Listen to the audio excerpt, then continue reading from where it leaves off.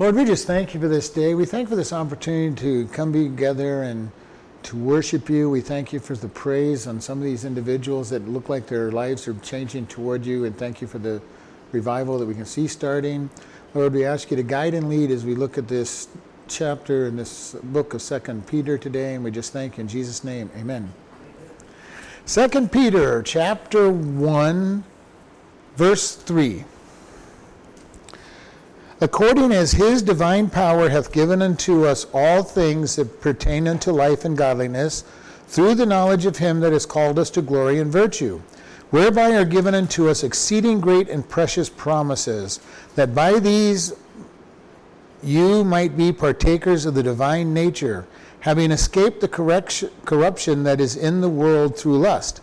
And besides this, giving all diligence, add to your faith virtue, and to virtue knowledge, and to knowledge temperance, and to temperance patience, and to patience godliness, and to godliness brotherly kindness, and to brotherly kindness charity. For if these be in you and abound, they make you that you shall neither be barren nor unfruitful in the knowledge of our Lord Jesus Christ. But he that lacks these things is blind and cannot see afar off, and has forgotten that he was purged from his old sins. I want to look at this because there's quite a bit here. Starts out, according to his divine nature hath given unto us all things that pertain unto life and godliness, through the knowledge of him that has called us to glory and virtue. How do we get the benefits of God that we see, or how do we understand them? Through knowledge. And this is one of the things, when people accuse us of turning off our brains, and and I've even heard different pastors say it's all about faith, and it is really all about faith in God, but faith is not blind. Right? Faith isn't just a walk off the cliff. I'm going to walk off the Grand Canyon and hope that God catches me. It's not, that is not faith. Faith is the evidence of things unseen. All right? Faith is very strong, and faith has to have its basis in facts and truth. And we've talked about this. All of us deal with faith all the time. When we sit in these folding chairs, where we have the faith that the folding chair will hold us up. Why? Because they usually do. Probably 99.9% of the time they hold us up, unless something's broken on the chair, and if we look at it, we would notice that it was broken. It will hold us up. All right? Evidence over time has proved that. Faith is that evidence. I walk. How can I trust God? Because he's always been true in the scriptures. He's always been true in the testimonies I hear, and he's always been true in my life. So the longer I walk with him, the more faith I develop in God, and the more I trust him. Right? When we first start out, it's hard to have faith in God. We don't have personal experience with God. Yes, we believe the Bible. We'll look at the Bible and say, okay, I've got faith, which is why we're told that faith comes by hearing, and hearing by the word of God. Our initial faith comes simply by, okay, God, yeah, you helped Noah, you helped Abraham, you helped Isaac, you helped Jacob, you helped Joseph, you helped David, you helped Solomon, you helped Paul, you helped all these people. Okay, I'm going to put my faith in their testimony. And then if we really start growing, we start hearing about other people's testimonies, and we read biographies, and we start saying, okay, God, look at what you've done for all these people. And then we start having enough experience with God and going, God, you've always been faithful to me. And now faith becomes easier, because it's not me just believing somebody else's story or something from the Bible. It's, God, you have always done what's right for me. And it becomes easier and easier to walk by faith, because it's like, even when God throws a challenge at us that makes no sense or doesn't, all right, God, don't really understand this, but you've been good all these times. I'm going to walk. Knowledge of who he is, knowledge of how much he loves me. When we get saved, we kind of say, okay, God, I know you loved me enough to die for me, but where's this love actually, go to? Do you really love me? Okay, you love me enough to die for me. You give me this gift, but what happens when I mess up the 5,000th time? And it's like, oh, God can't love me now. Why do we say that? Because people wouldn't. Maybe even our mom or dad didn't. You're always messing up. Well, Dad, I only flunked 3 tests. Well, you'll never amount to anything. So we get to this point where we start failing God's test, and we're going, well, nobody's ever loved me. He can't love me anymore. And yet he proves his love over and over and over again, and it's infinite love. And I love that he will never stop loving us. He will never stop lifting us up. He will never stop caring for us. And even more important, he never has a point where he doesn't have time for us. And that's kind of an amazing thing. He holds the entire universe together, and yet he has time for every single person that exists, has existed, or ever will exist. And he has plenty of time for everybody. Part of it's his omnipresence, but he has time for every one of us. And that's just an amazing thought. And he's never going to lose his concentration. He's never going to have a place where you're talking to him and go, one moment, let me go over here and talk to this other person. He's fully looking at us. And he says he has given to us all things that pertain to life and godliness. Whatever we need for true life, not just being physically alive, but what we need for true life and godliness, he gives us. And this is something we've got to be able to understand. My life and my godliness does not depend on me. It depends on what God has given me. All right? And this is very important. Most Christians even think, well, God, I have got to work real hard to live a godly life. I have got to work real hard to deserve the life and the godliness you've given me. And I can just picture God shaking his head and say, one day you'll grow. One day you'll understand. My flesh needs to be crucified. My flesh doing good works is filthy rags. And God says, I don't want those. And I picture this, God says our righteousness is filthy rags. And one day at the white throne judgment, people are going to stand before God in their own righteousness. And they're going to be saying, let me in. Look at all my good things. And they'll finally see their righteousness for what it is. Rags. As they look down to themselves and see them dressed in filthy, dirty, stinky rags. And initially they're probably going to think, well, this is my sin. This is not what I'm supposed to be dressed in. And God's going to say, no, that's your goodness. That is your goodness standing before me. And compared to his absolute righteousness. And they're not going to understand it. And this is why as Christians, we walk in and we start realizing it doesn't matter. When we really get there, we understand it doesn't matter what I do. It matters what God is doing with me and through me. And that is where our rewards come in. And then we're clothed in the righteousness of Christ, and we've got rewards for him doing the work. All things that come from him.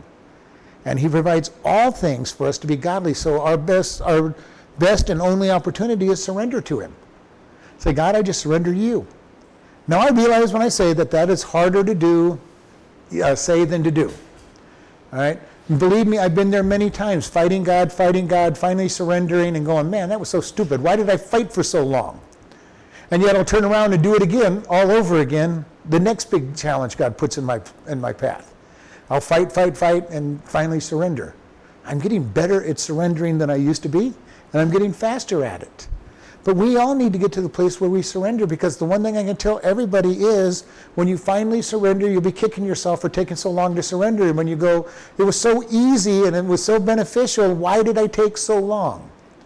Our flesh is to be crucified, not disciplined. Our life is given to him, and we are dead to our sin, and we are risen in Christ, and he gives us the strength and the power to do righteous living. And sometimes it seems like it's us doing it because he's crucified the flesh, but it really is him. And it all comes down to he gives us all things that pertain to life and godly living. A gift from him. Nothing that I can do. Verse 4 says, whereby we are given unto us exceedingly great and precious promises. I love this. Exceedingly, great. And I think about this exceeding, something that's described as exceedingly is very large. All right? People will see the Grand Canyon and they'll talk about how exceedingly wonderful it is and how beautiful it is. They'll look up in the stars and talk about the magnificence of the heavens, especially if you're away from the city and can actually see all the stars. But he gives us exceedingly great and precious promises. And this is wonderful. This whole idea of how wonderful God is with the gifts that he gives us. And note that these are gifts. He gives us. They're not sold to us. They're not bought by us. They're not earned by us. He gives a gift. And one of the things we really have to understand is God is a good father who wants to give gifts to his children. And we always try to sit there and figure out, okay, God, how can I earn this gift? How can I get you to deserve to give me this gift? And God says, just ask. Just desire it.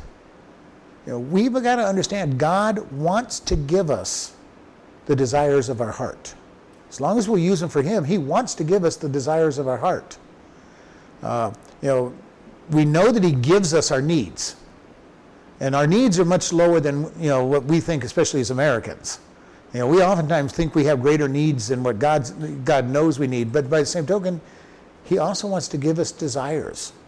He's not up there saying, well, how little can I give my children? I want to keep them just a little satisfied. Just a little bit. How great is God? What blessings does he give us? When I think of Daniel, Shadrach, Meshach, and Abednego, they were brought in to be servants of King Nebuchadnezzar, advisors to King Nebuchadnezzar. And they studied hard. They did a good job. They're probably going, okay, as long as we keep our heads, we'll be low-ranking officials with nothing, with no expectation. In their heart of hearts, they probably wanted to be much more. Let's be able to influence this king. Let's be able to influence this king and bring God into his life. And God raises them up and makes Daniel number 2 in the kingdom. And we find out that Nebuchadnezzar becomes a believer in God. And is actually talked to by God, saying, your pride is going to make you be judged. And ends up being judged and makes a great commitment back to God again. And we know that has to be the influence of Daniel, Shadrach, Meshach, and Abednego honoring God. How many people do we influence? We really never know. We really never know. We have people that we're burdened for that are family and friends and that aren't Christians. We never know what they're seeing when they look at our lives. And we're thinking, well, this person never gets to see God. We never talk about God. But if you're living a Christian life and going to church and spending time and your mood changes and you're generally happy and things are going well and you're giving God praise for your benefits, they'll eventually notice this person's changed. This person's changed. They talk about God every once in a while. Maybe it's this God thing because that seems to be the only thing that's changed in their life. And the next thing you know, they become a Christian. Because you had an impact on their life that you never even aware of. Maybe you never even got to witness to them directly. They just saw the change in your life. My dad's testimony was that I was one of the changed people that he noticed. And I don't remember witnessing to my dad beyond the first day when he asked me what I did and did I know what it meant to be a Christian, and he didn't know the answers that he was looking for, and I didn't really know how to answer everything, but I told him what I did and that it was real, and and he stored that away. And he saw the changes in my life. And he had a friend at work that was pressing him about Jesus and testifying. He finally got saved. So we never know what is the impact of our life on people. We'll never know completely what that is. And it's all God doing the work. And that's the wonderful thing. He gives it to us. And then this gives us all things through the knowledge of him that has called us unto glory and virtue. So glory, bright shining is what literally means. Glory is to make heavy with and shiny and luminous and virtue. This whole idea of virtue, moral excellency, modesty, purity. One of the things that make Christians stand out is our moral excellency and purity when we're walking with God. And it's one of the things that is glaringly out of place when we fail, because it is so different than what we're trying to tell people we are and what God expects. And this is why, as we start walking with God, we start realizing I'm not as pure as I need to be. I may not be as modest as I need to be. And it may not even be in appearance. It could be in my speech. Am I pure and modest in my speech? Or do I say things that are suggestive? Do I use language that is inappropriate for somebody who's supposed to be virtuous? And these could be any aspect of our life. How am I? Am I committed to not speak gossip? Am I committed to not tear people down? Am I committed to build people up and encourage people? It all comes down into our virtue and our purity and our morality. And this is something that comes from God. And what we'll find is when God is working on us, we'll start saying something, and all of a sudden it's like, oh, I shouldn't be doing this. I shouldn't be saying this. I shouldn't be participating in this. I shouldn't be watching this. And that's really hard sometimes in the privacy of our home. What are we watching on TV? What movies? What shows? What activities? What am I reading? What am I filling my mind with when nobody else knows? That's when purity and virtue truly come into place. It might be somewhat easy, if you want to make people think that you are these ways. The real question is, what happens when I'm by myself? Am I being virtuous? Am I being moral when nobody else knows? And that's where the knowledge of God comes into. The more I know what God wants, the more he's going to convict. And the more he convicts, the more I have to surrender to him and say, okay, God, let's get rid of it. And sometimes we fight him tooth and nail before we get rid of some things. Sometimes we do real good and go, God, okay, yep, no problem, I'll get rid of that. And then we have the trials of trying to get rid of it. People who have decided, I'm not going to go to R-rated movies, and all of a sudden the next thing you know is their favorite actor doing a really good story, it seems like, and it's an R-rated movie. And I'm not saying you have to give up R-rated movies, but I'm just saying that's the way it is. I had a friend who decided God convicted him of not using God's name in vain and not participating with anything that used God's name in vain. Went through his movies and threw away about 500 movies. He was commenting, he goes, I only have about 10 movies now to watch. I'm going, oh, well, why was that? He goes, because any one of them that used God's name in vain, I threw away. And I'm going, well, that's good. You didn't give them away. He goes, no, I was convicted not to give them away because they're bad for me, they're bad for others. And I go, I like that because that's what I did when I had convictions. If it's not good for me, it's not good for anybody else, throw it away. Which means sometimes I've thrown away a lot of very valuable things.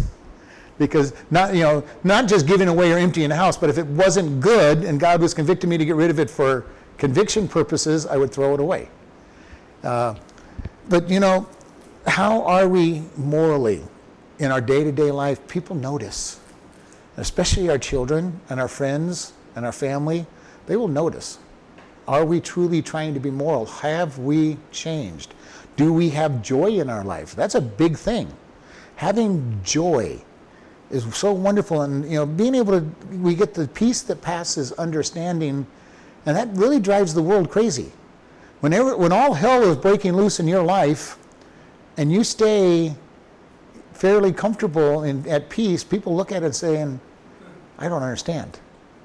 I don't understand at all. Yesterday was one of the most miserable days at work that I had. I was told a bunch of things were done and nothing was done.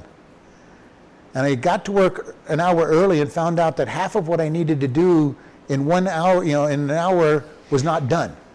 The prep work wasn't done. So I had to rush around getting that. And then on the second half of the day, none of the prep work was done. And I never caught up on that one because it takes way too long to get that prep work done. And I'm sitting there stressing because I'm trying to get everything done, and I failed that test. Yesterday, I failed the test at work. I got really stressed and irritated and bummed out all day long. I should have just said, okay, God, give me the strength to do whatever I can get done, and whatever doesn't get done isn't going to be done. But I'm too much of a perfectionist. I don't like, it is really a trial for me when things go wrong, that even if I have no control over it, I still don't like things to go wrong. Sometimes, if I had not been told that it was done and it was my fault, I could have accepted it a whole lot better than assuming that that what I was told because I was told everything was done. So I went in with the wrong expectation, and it just really threw me for a loop. But I still was wrong. Even from nature and from human logic, I had every right to be irritated, every right to be upset. From God's perspective, I messed up the test big time. I lost my peace. I lost my joy for an entire 8-hour day. Actually, it turned out to be a 10-hour day. But we need to be careful because we can get easily knocked off our course. And what I did was not earth-shatteringly wrong or anything, but I know better. I got to the end of the day and going, what a dummy. I wasted this whole day being irritated by all of this. Nothing I could have done about it. And I had a bad day. And I went to this store, and I was already in a bad mood. And I went to one of the stores that I hate going to and had the normal bad service at that store. Had to wait 30 minutes to pick up the product that was supposed to be ready for me because nobody would come to the pickup station. Then I went to another store that they have just remodeled and was getting irritated there because I couldn't find anything that I wanted to find. And in that case, it wasn't their problem. I knew that they were remodeling, and I knew everything had moved, but I was already in a bad mood. So I took my bad mood and applied it to everything else that happened. Finally got it back in place before the end of the night, but it's so easy to fall away and have everything impacted. Yeah, you just hang on to it. Yeah. Fall away, so you just have to hang on to it. Yeah, well, letting go of it is much better. Yeah. Much better, and I finally let go before I got home. Before I got home, I finally got it all taken care of. All right, verse 4, whereby we are given this exceeding great and precious promise that by these we might be partakers of the divine nature, having escaped the corruption that is in the world through lust. The great and precious promises allow us to be partakers of the divine nature. Do we really realize we have Jesus Christ living in us? We have the Holy Spirit living in us. We even have the Father living in us, because we were told in another scripture that the fullness of the Godhead bodily dwells with us. It's an amazing thing. It dwells in Jesus. He dwells in us. We have all of God and His nature available to us if we just let our flesh be crucified. That makes living the Christian life so simple when I surrender my flesh and just let it be crucified. The problem is I and you and everybody else tends to not want to surrender the flesh to be crucified because it hurts. Crucifixion of our flesh hurts. And God is saying, I'm here. The good news is when I totally let go of it, it doesn't hurt as much because I'm wrapped up with God, not the flesh. And I don't notice the flesh being crucified, and I get to the end of it and going, what happened to that? What happened to that desire? What happened to that attitude? It's gone. And I'm now putting all my trust and my faith in God. Being a partaker of that divine nature and have escaped corruption that is in the world through lust. Most of our problems come from the lust of the world. Not the lust after the flesh or after a person necessarily, but a lust. Whether it's power, control. The hardest thing is we have no control. My problem yesterday was I felt that I'm in control of most of my days, and God was pointing out to me that I don't have control of a lot of my days. And we don't like to be in a place where we don't have control and putting all of our control in God. It's hard. And this is what it comes down to. What is the lust that we have? The lust of the flesh, the lust, the pride of life, and the lust of the eyes are what we have problems with. What we see can make us lust real bad, whether it's a person or things or power, and just the desires that we have. The lust after being in charge, being in control, whatever other thing we have that we are lusting after. We just desire it so much, and the lust is always what's in it for me. What's in it for me is what lust boils down to. If I had whatever, I'd be happy. Well, the problem is it's not going to make us happy. It's not going to fulfill us. We need God, and we need to be following after Him always. Because anything else is never going to make me happy. And this is the problem that we have in our world today. We live in a me generation. Whatever is best for me. And I am right and everybody else is wrong. And it's being told to people that that's the way they're supposed to be. And you start telling them that God is right and we're wrong, and they really get bristly about it. Because that's not what they're being told. That's not what they're being told in school. That's not what they're being told by the television. That's not what's going on in all of their life. They're being told, I'm important. If I am the king, I am the prince or the princess of this world, and if I'm not happy, nobody's going to be happy because everybody is supposed to be serving me. It's not the way the world works. And we see it over and over again. When we drive, we see it, that nobody will let you merge in hardly at all. I need this 10 feet of space, faster, because I will get there 0.12 seconds faster by not letting you in this spot. I'm going to run this red light because I'm the only one that's important, and I have to get where I'm going more important than you. People will fight. It's amazing at Black Friday how many reports you get of people fighting viciously to get that deal. Get that deal because they're important. I've got to save my monies with this deal that I must have, or I'm going to die if I don't get this deal. And it's like, calm down, people. Calm down. We all know people who are in that position that I'm the most important thing since sliced bread, and if you don't tell me what I want to hear and treat me the way I want to be treated, I'm going to make sure your life is miserable.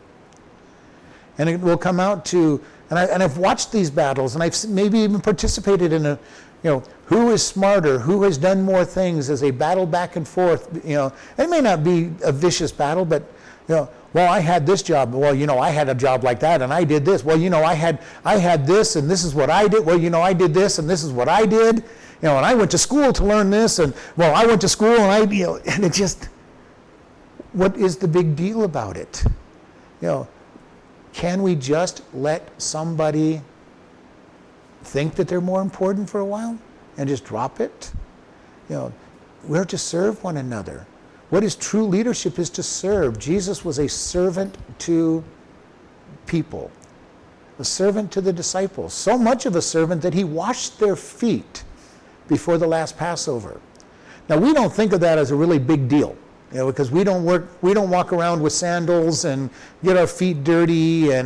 But in that culture, the servant who washed the feet of the people when they came into the house was your most inept servant.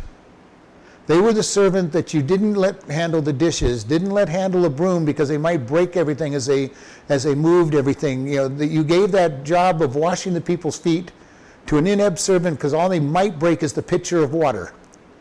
Because you weren't really going to break the feet of the people you were washing their feet with. You poured water over it, rubbed a towel on it, and they figured even the most inept servant could do that. Jesus did the job of the most inept servant, and from the disciples' perspective, it should have been one of them. Okay? This is the master. The master's not going to do the job of the most inept servant. They probably didn't know exactly which one of them should be chosen. They probably had their suspicions. But Jesus shouldn't have been the one washing their feet. That was not something that got done. Are we able to be that humble? Now, does that mean we let people make absolutely stupid statements and get away with it? Not necessarily. But do we have to one-up everybody? Do we have to make it look like, well, I've just got to show you how smart I am and what I know how to do? There's a humility involved in it because the cream always does rise for the top. I mean, if you're the smartest, you're the best, your attitude in your life will show it. And you never have to be going, look at me, pay attention to me, I'm the one. And the hard thing is when you're interviewing for a job, that's exactly what you have to do. And it's tough for people who are usually trying to be humble. to interview and talk about why they're the best for that position. But here it's saying the world has all this lust and these desires. Then we get to this long list of how do we get to this. And we want to take a look at this. I want to look at each piece to avoid the lust and get there. Verse 5. And besides this, giving all diligence, add to your faith virtue. So this idea of giving literally means supply. And giving is not the best word. It is supply. So we supply to our faith diligence. Faith is conviction. The conviction of the truth of something. That's where we start at. That's the most basic place we start at. For by faith are you saved through faith, through grace, not of yourself, not of works, lest any man should boast. So we start with faith. God, I'm just going to believe that you're true. I don't have any proof on it. I don't know, and I'm not convicted of it yet. And so our faith comes by hearing. We get into God's word. He starts building our faith. We start getting a conviction that he's true. We start getting enough evidence that he's true. And then we add to our faith diligence. And this whole idea of diligence is hard work, basically. God, I'm just going to believe it. I'm going to act on what you say is true. One of my greatest stories on that I love to give is Mueller praying for breakfast that is not there. All right? And he's actually saying grace for the breakfast that is not at the table to give to the children. And his prayer was something along the line, God, thank you for the food that we are about to eat, knowing that there's nothing in the kitchen. And while he's praying, the knock on the door comes with the baker down the street who says, God just told me to make this bread because the children needed bread this morning. So all of a sudden the kids had breakfast of bread. Not the greatest breakfast, but a breakfast. And while he's delivering the bread, the milkman comes and says, hey, my wagon just broke down. I've got to get it towed to the shop. I've got to get rid of this milk, and I thought maybe the kids could use it rather than just dumping it into the street. Now they got bread and milk. Most nutritious breakfast in the world? No, but they had a breakfast. They had food in their stomach, and actually, for some of the world, that is breakfast. Bread and water or bread and milk is breakfast in a lot of the world. In Asia, it's rice and milk. All right? So we add this idea of just going out with diligence, and he says, add virtue. And we go back to virtue. Modesty, purity, moral excellence. So we start out with faith, and God slowly starts getting us to a place where we are being virtuous and showing some purity. And that may take some time. It may take a long time. We do it in our apparel, we do it in our thoughts, we do it in our actions. And we start out and we just start doing it. Once we get to our virtue, he says, and to virtue add knowledge. Knowledge, a more deeper and perfect understanding.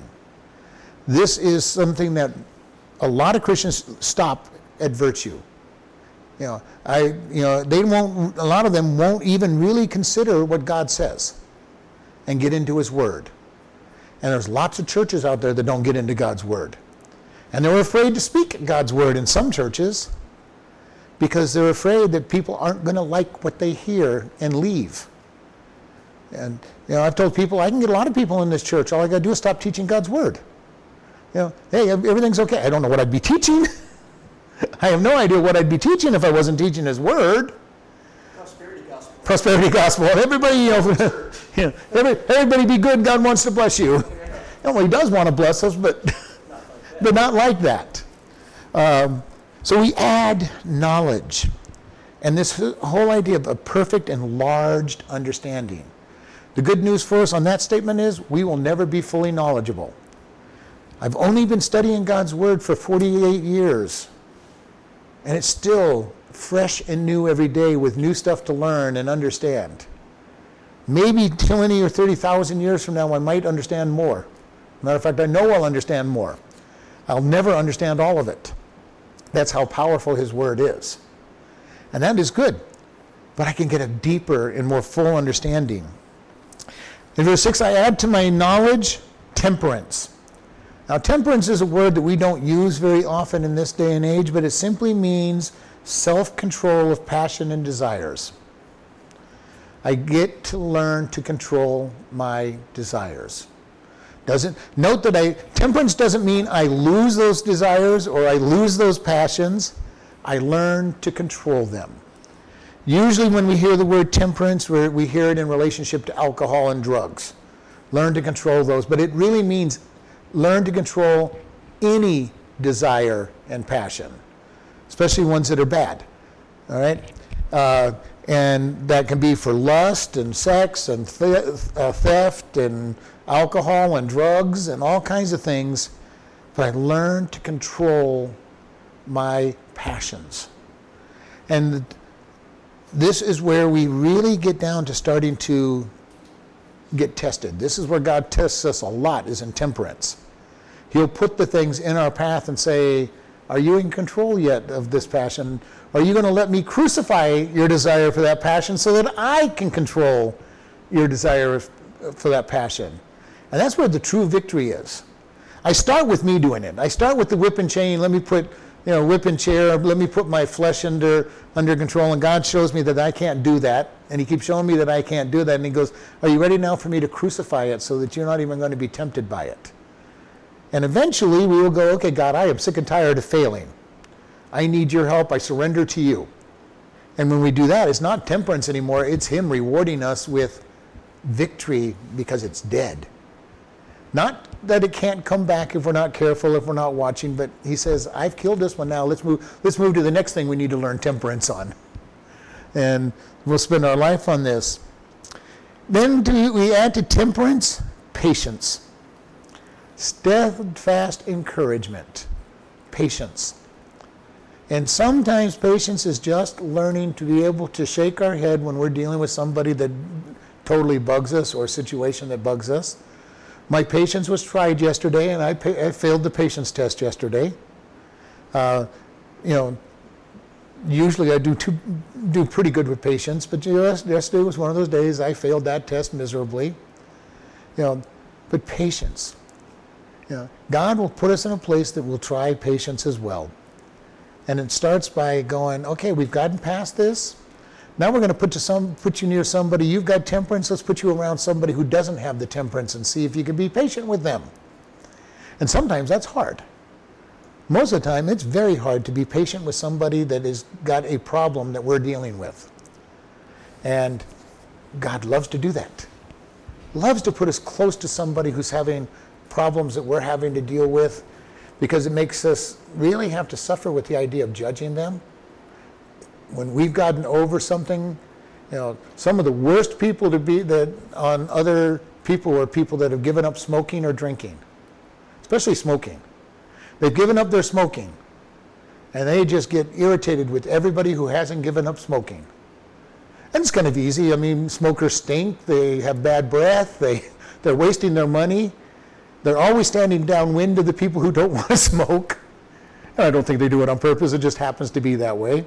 And it can be very irritating. As a person who's never smoked, it just irritates me a little bit. But I know that sometimes smokers all of a sudden or ex-smokers get very, very irritated. And they can be the worst about going after somebody who hasn't given up smoking. Ex-drinkers and drug users can be the same way at times. And we need to be careful. That patience needs to be there for people that aren't at the same place we are. Because as I say, the other thing is, we may have a problem that they don't have. And they're probably judging us for our problem that we haven't gotten victory over. So we want to be careful with this. Our job is not to judge others. Our job is to love them and encourage them and appreciate what they have changed. It's one of the things I love watching people in this church. Everybody's not perfect like me, but the people are growing. And of course, I already just said I'm not perfect. I failed yesterday in a big way. So but we always have to understand that people are not perfect, and we're not perfect, and we're all growing in some different way. God has convicted me of some sins that others never probably will be dealt with, where they're being dealt with things that I never even had to deal with in the first place. And they may even be dealing with something that God may have me dealing with, 10 years from now. We never know where we're at in the training process because God has a personalized training plan. His training plan isn't one size fits all because he knows every human being is totally different. And the good news is he knows what's coming up. When I was training employees, I usually would train them, okay, this is what I'm going to have them do tomorrow. So I would train them on what I was going to have them do tomorrow or the next day. And it wasn't always the same thing for every trainee. If I hired 3 people, they weren't all going to work at the same station the next day, so they each would be trained for where they were going to be working, get to know it, and then learn something different. So my plans were personalized. God does the same thing with each one of us. He goes, well, next month you're going to have a problem with this person in your life. Let's try to help you get ready for that person. And he gets us ready for that person, or that thing, or that situation. I want you to learn to be content with what you have and learn your contentment is in me, because he knows that next month we're going to lose our job. We don't know what he's doing. We don't know why he's doing it. And then hopefully we've learned our lesson and we don't get too freaked out when we lose our job. I don't know what it is he's preparing each one of us for, but I'm just throwing out examples. He gets us ready for what he knows is coming so that we can have true patience. And then to our patience, he says, we're going to add godliness. True godliness. Our changes are real. We're living for God through the power of God and being able to build people up, edify them, be patient with them. We have our life getting better. We're never going to be perfect, but it's getting better. And people start looking at us and saying, yeah, that person kind of looks like a Christian. They kind of act like a Christian. Oh yeah, I see them lose their cool once in a while, but mostly they get by pretty good. They respond correctly. There's a real godliness about them. And then to godliness, we add brotherly love. That love and affection one for another. That's the second to last thing that God is trying to build into us. Just loving people as brothers and sisters. Why is that one so much lesser? Because it really is a love that's based on, I get something out of it. Okay, I'm going to like you, you're nice to me, so I can easily like you. All right? And that's usually the way friendships are. We get something from it. Whether it's just they like me, they're not repulsed by me, they don't mind being in my presence, whatever it might be. Or there's a deep affection where we really like each other and we're coming closer to agape. And the last one is add to brotherly kindness, charity, or agape love. Agape love is unconditional love, or as I like to say, objective love. I prefer the term objective love. I choose to love somebody. God's love to us is objective. He chooses to love us. Doesn't matter what we do or don't do, he loves us. And that's good news. We don't want it any other way. I would not want God's love to be subjective. All right, well, that's the 99th time that you've not done what I've said, and I don't like you anymore. I don't love you anymore. That's the way our love is. We probably wouldn't go to 99 times.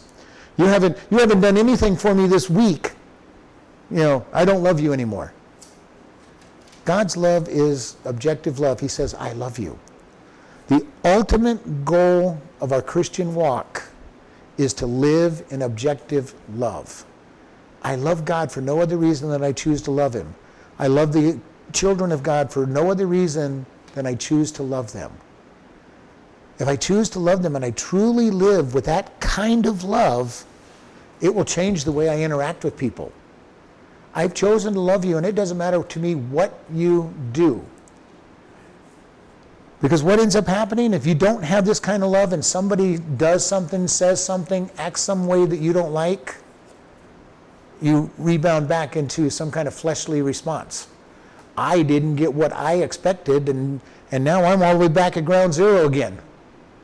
Because you just made me mad, and I no longer have patience, I don't have a virtue, and I'm not being modest and pure, I'm back all the way back to the lust of the world. And I bypassed everything. I just, or at least I slide down the list. All right, I'm going to be temperate of you. I'm going to at least put up with you.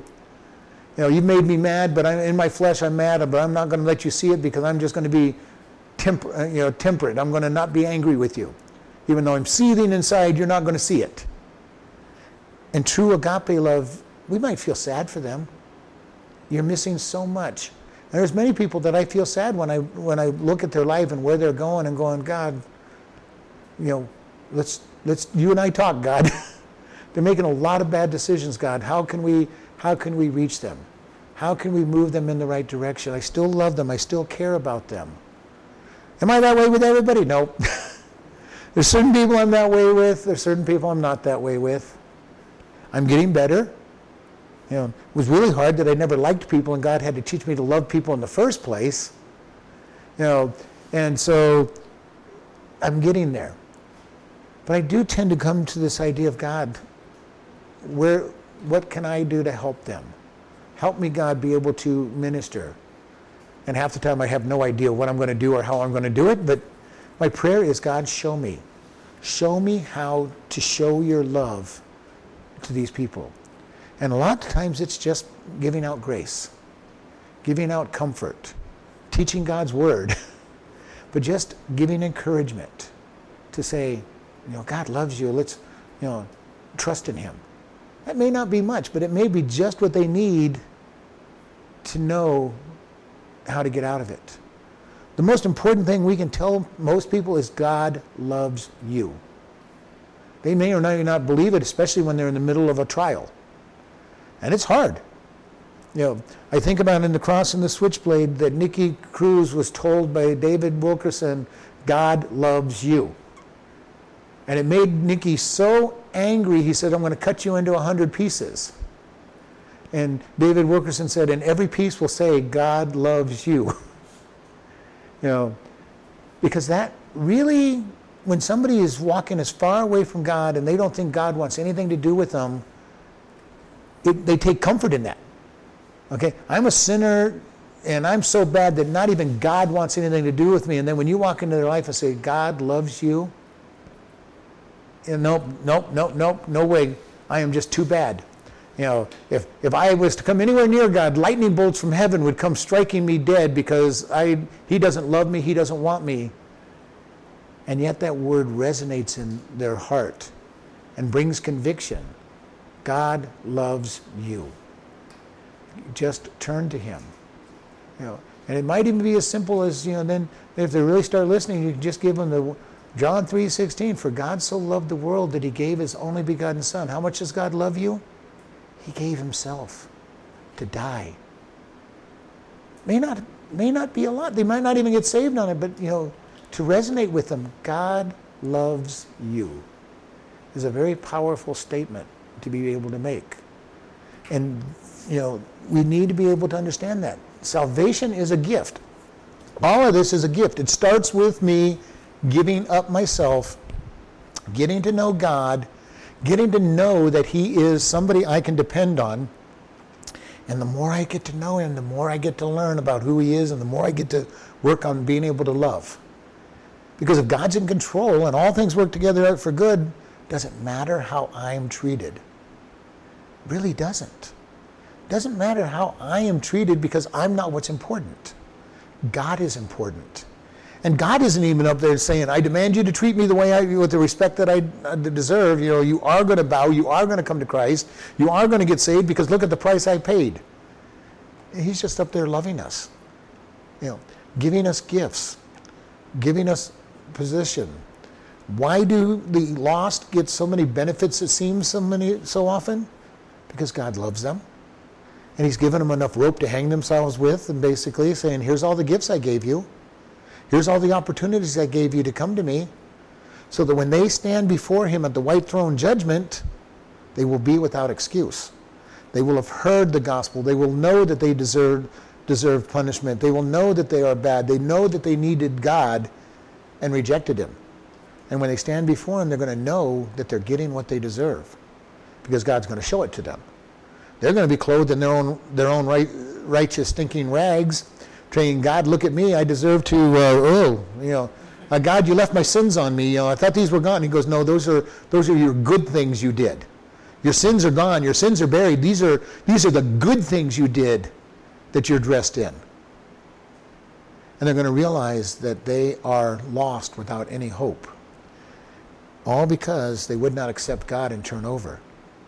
We need to be more like God in more cases. That does not mean that we excuse all bad things. It doesn't mean that we say that what you're doing, that we don't tell them that what they're doing is wrong.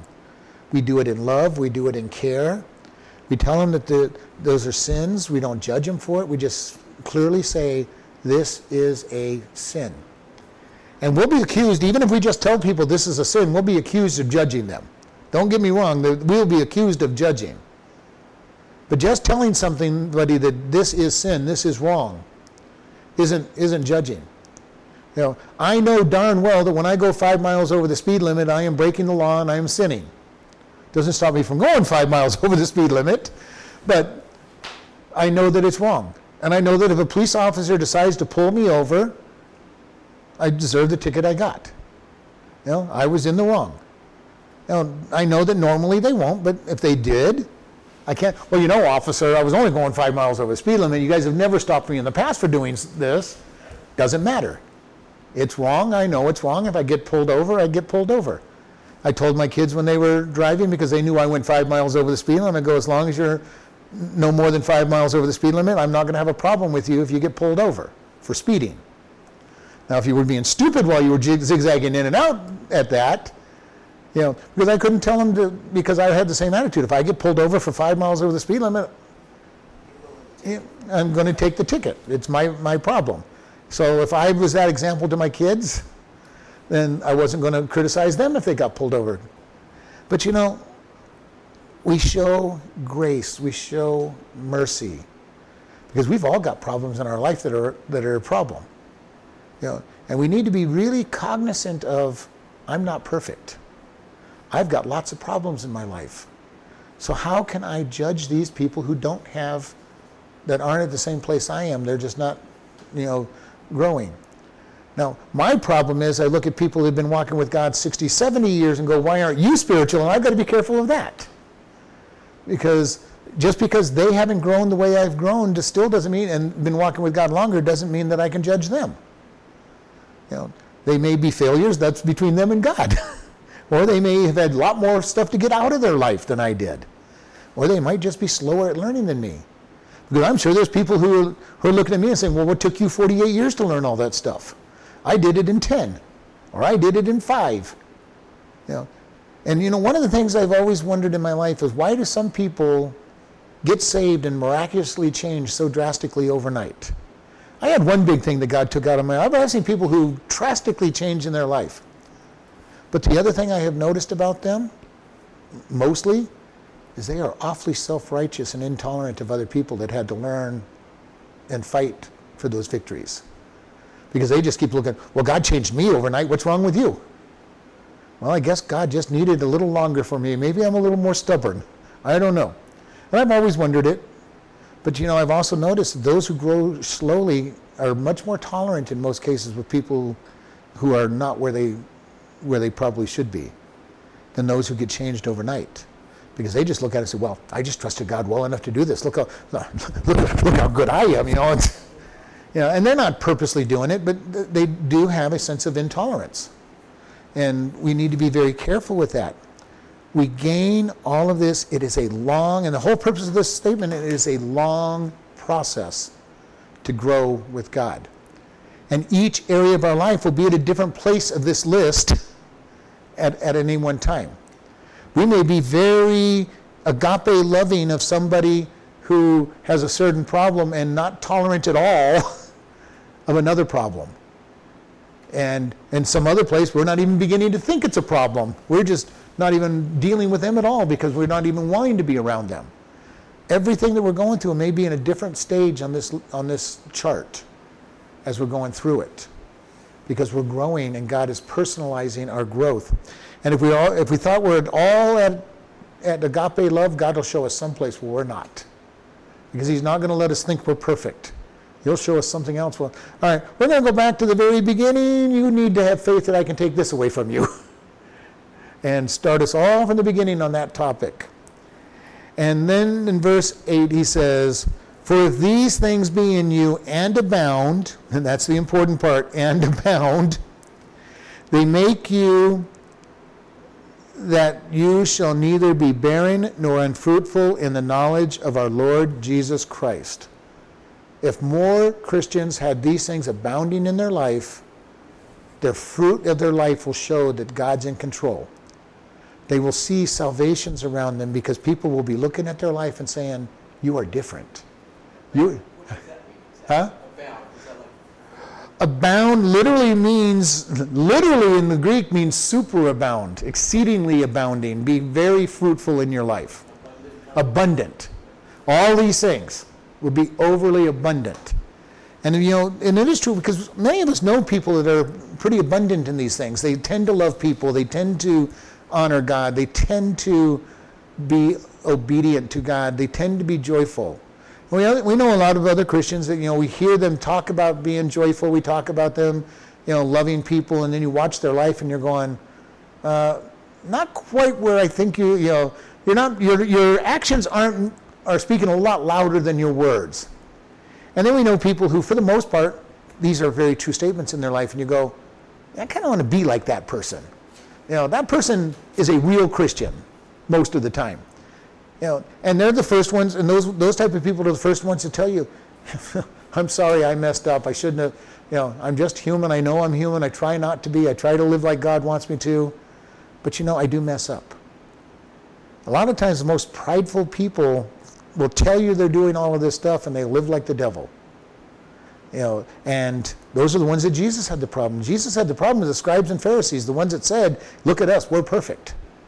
And Jesus said, you guys aren't even close to being perfect. You guys are miserable, terrible, open sepulchres and serpents and vile. Because he saw their righteousness as filthy rags that they didn't see. And when we're really, truly walking with God, we see, I am just clothed in the righteousness of Christ. I am who I am through Christ, not through anything that I have done. And when we can get there, we can have great love and honor for God. And then the last verse I want to cover is, but he that lacks these things is blind and cannot see afar off, and hath forgotten that he was purged from his old sins. If we are not growing in that list of things that need to be done, we are really walking in blindness. God, I can do all this on my own. And I'm forgetting what God has done for me. He purged me. He's the one that is crucifying my flesh. He's the one that's making me better. And Peter is saying, without faith, virtue, knowledge, temperance, patience, godliness, brotherly love, and agape love, we're blind, thinking that I can do it all on my own, thinking that it's all me. And when we start getting into that whole thing, it's me, we're in trouble. All right? And we always end up with that whole comment. When we come back to the me part of it, we're looking at the flesh. We need to be careful. If we hear ourselves speaking I and me and look what I have done, look what I've accomplished, look at me, we're walking in the flesh. We're not walking with God. And this is what this all comes down to. When we're walking there, we're forgetting what God has done for us. Now, if you're lost and you never were purged anyway, you have nothing to forget because we're never there. But Peter is talking to Christians.